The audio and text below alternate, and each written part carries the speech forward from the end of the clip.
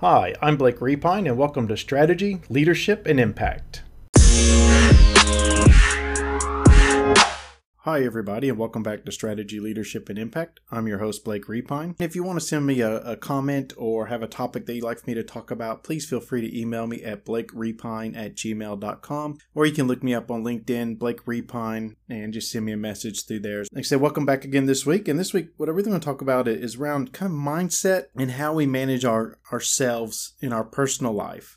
We spend a lot of time in our professional life looking at efficiencies within organizations, looking at how effective the things that we do are and really maximizing our time. But we don't necessarily do that in our personal life, but we really should. And a couple, principles really that I want to talk about in regards to this. And the first principle is take care of yourself first. What I mean by this is make sure, one, you're exercising. That's an outlet, stress, but also it's good to stay fit. Fitter you are, the better your body's operating. Also, the better you're able to think. It gives you a little bit of clarity of thinking. Personally, I'm an early riser, usually up, 4:30, 5 o'clock in the morning, and I work out from usually 5 a.m. to about 7 a.m. depending on what I'm doing that day. Again, those of you that know me know I'm a weightlifter, so I might get in a session those days that I don't lift. I actually find other things to do. Every now and again, I'll just kind of zone out and listen to some music or whatever, but I actually like to listen to a lot of podcasts, audio books, things like that. Really something that I can actually, how am I gaining new information, listening to other perspectives, really better myself. So not only am I getting a workout in and improving my fitness, but also I'm,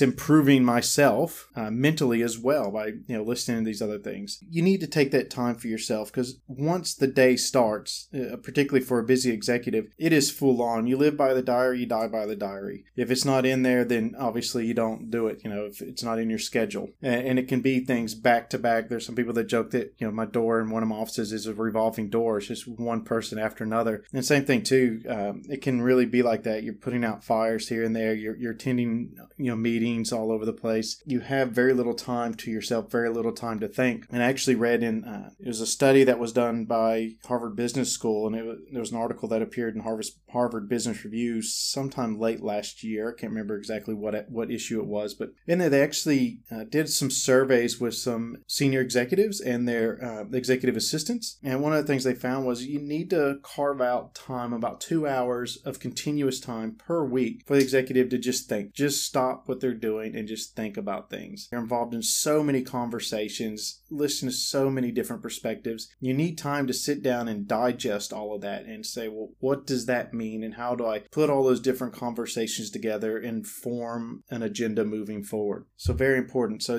make time for yourself, but also in your personal life as well. Carve out time where you're not actually able to be contacted by other people. One of the things I do, particularly on Sundays, is I don't get on my email. I don't check it at all. I do this for two reasons. One, it takes away time that I'm actually spending with my family if I'm on my email, and that is time that I've dedicated to them. But also, I would get on early in the morning, weekends, whatever, and I would type out emails and I would send them out just to get thoughts out of my head. And I actually found that this was stressing out people that I was sending it to because they felt like they had to respond. And that wasn't the purpose. So I actually quit doing that for them as well. If you're in a position of authority and you have people that report to you, they will feel compelled to respond to you because they feel like that's their obligation or their duty. So we can actually do a favor to them and not send them those things. So one of the things I use now is I might type it up and save it in a draft, and then at a certain time in the morning, I'll start sending them all out. Or let me come back to what I said about, Sundays and that, and certain times in the evenings as well. That's time I'm with my wife, my son. That is time people, if there's an emergency, what I call life, limb, or eyesight. If someone's at risk of losing their life, a limb, or their eyesight, buildings burning down, or whatever, something that's catastrophic to the organization, they can always reach me 24/7, 365 through phone call, but they have to pick up the phone to call me.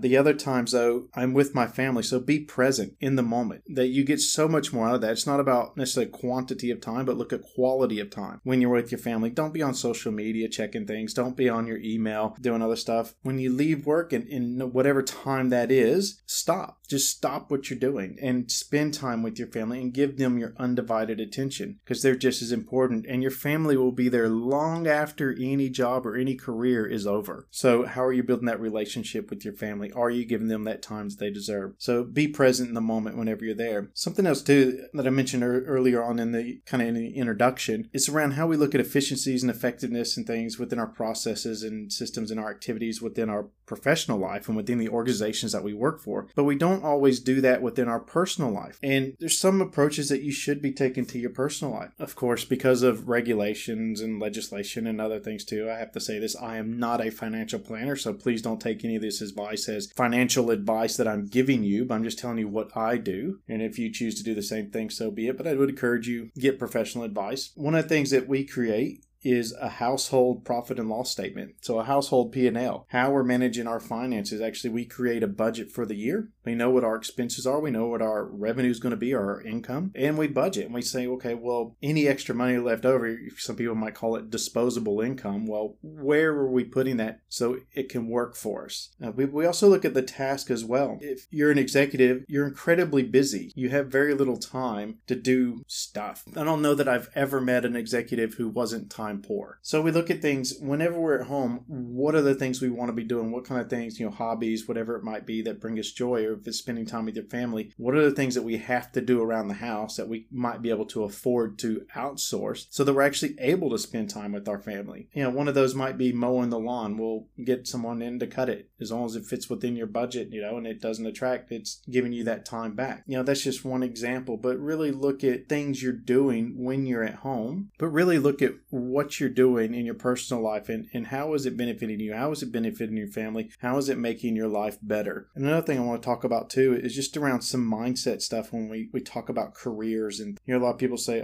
find something that you're passionate about. Find something that makes you happy. And I'll read you a quote that actually my wife sent me this from Mike Rowe. Mike Rowe was the host of Dirty Jobs and several other shows and narrates several shows. And I don't know if it's from him or not, to be honest with you, so I'll give it a caveat, but it does have his name at the end of it and a picture of him above it. But it says, stop looking for the right career and start looking for a job. Any job. Forget about what you like. Focus on what's available. Get yourself hired. Show up early. Stay late. Volunteer for the scut work. Become indispensable. You can always quit later and be no worse off than you are today. But don't waste another year looking for a career that doesn't exist. And most of all, stop worrying about your happiness. Happiness does not come from a job. It comes from knowing what you truly value and behaving in a way that's consistent with those beliefs. And there's a couple things in this quote that I totally agree with. First thing is, no, happiness doesn't necessarily come from a job. Happiness is an emotion that comes and goes. It's not something that's all the time. You can be content in a job. You can enjoy things within a job, but with a lot of jobs, there's going to be things that you might not necessarily like doing, and that's okay. And something else too, you have to look at your own life and do you live to work or do you work to live? Which thinking or which perspective do you take? If you work to live, in other words, your job is kind of a means to an end, your career is a means to an end, it provides income, it provides a lifestyle that you enjoy, and you enjoy a lot more things outside of that, that's fine. If you live to work, which means you spend a lot of time, the workaholic type people, that's fine too if that's what you want. If that's not what you want, then change it. And a lot of that time too, it's about being satisfied or being content or realizing what you do have. A lot of times we can look at these things and say, well, I need to work harder to get more money so that I can afford more stuff. And that's all a higher income actually enables you to do, is to buy more stuff. And stuff might make you happy initially. It might bring you a little bit of comfort. It might bring you a little bit of entertainment. But at the end of the day, it's just stuff. My own personal beliefs, my wife and I actually agree, we don't spend a lot of money on gifts, on physical gifts. But what we do like to spend our money on our experiences, whether that be a holiday or doing something new with each other and spending time with each other. That is what's more important to us than it is buying more stuff.